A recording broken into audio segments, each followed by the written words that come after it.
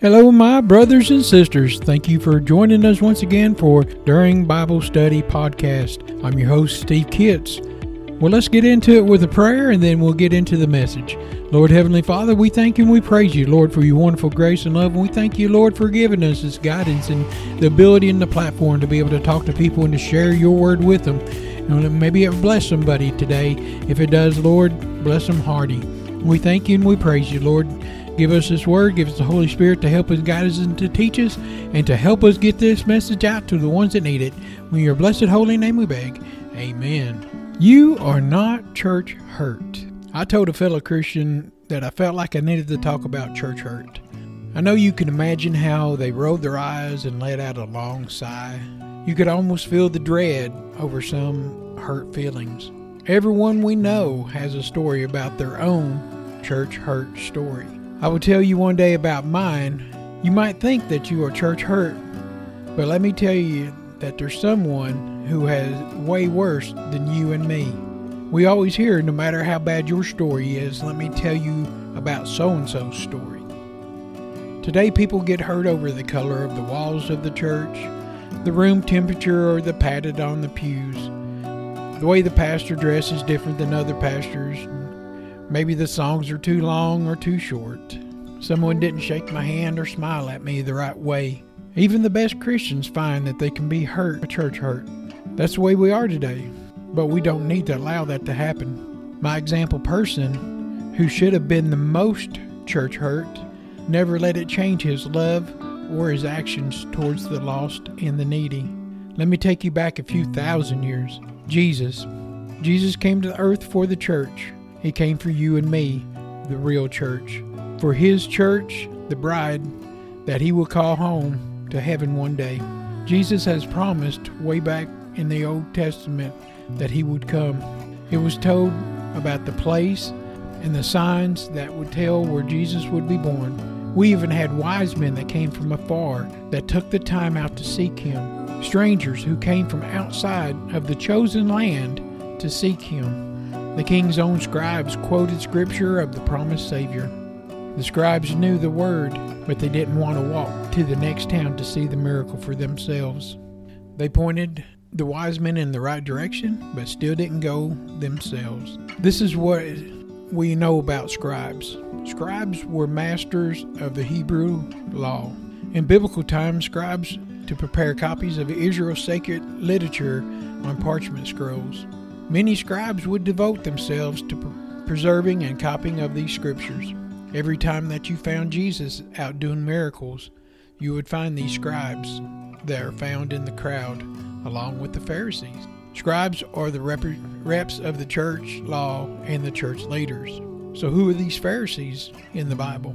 Pharisees were members of the party that believed in the resurrection and in the following legal traditions that were ascribed not to the Bible, but out of tradition of their fathers.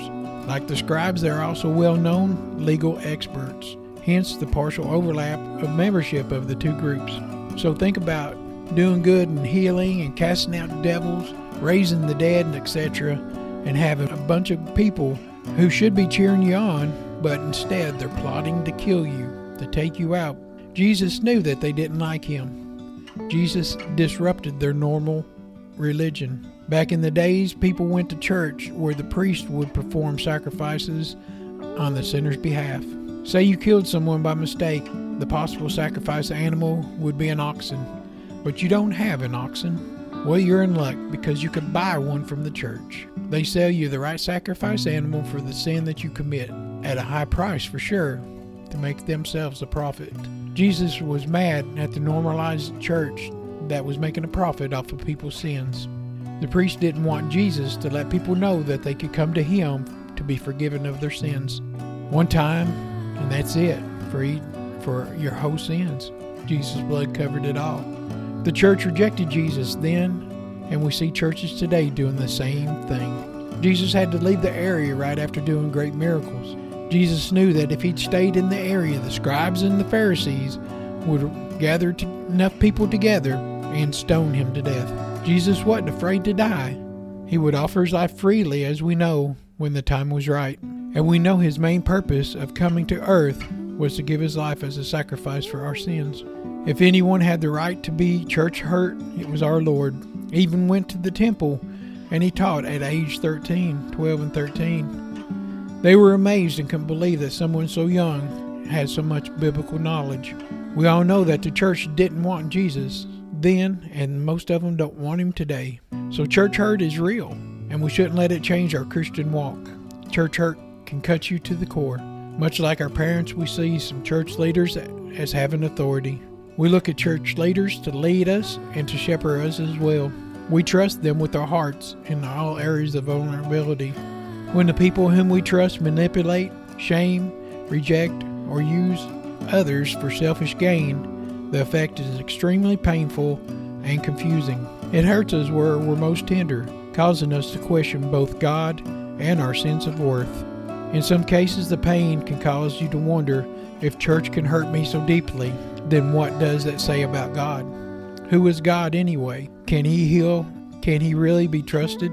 In addition, church hurt can damage you what you think about yourself. Rationally, you might know that the pain is not your fault, but parts of you can still wonder if you did something wrong. Just know that the evil one is working overtime to church hurt you. You know, he knows that his time is short and he wants to destroy your relationship with God. And keep in mind that Jesus wasn't the one that hurt you. It was other humans that did it. Who knows who you could have church hurt or will one day. We want to encourage you to be more like Jesus with dealing with the scribes and the Pharisees in the church today. Love them, but don't allow yourself to get caught standing in one spot too long. A moving target is harder to hit, my military commander used to say. Jesus did a miracle, and then he moved to a different spot to do another miracle. I'm not saying up and move churches. I'm just saying be active for Jesus. Keep moving forward for the Lord. If you get church hurt, then I'm sorry. Now grab your Bible and put on your church clothes and get back into doing the Father's business. We have a world of lost souls that need to hear Jesus loves them and don't want them to go to the place called hell. And that's the message that God gave me to give to you. Thanks for listening, and God bless. And we'll close in a prayer. Lord Heavenly Father, we thank you, Lord, for your word. We thank you, Lord, that no matter what happens and through all things, Lord, we look to you as our leader, Lord. We thank you, Jesus, that you went through all these things to show us the way. And we thank you and we praise you and we lift you up, Lord, and we give you the honor and the praise.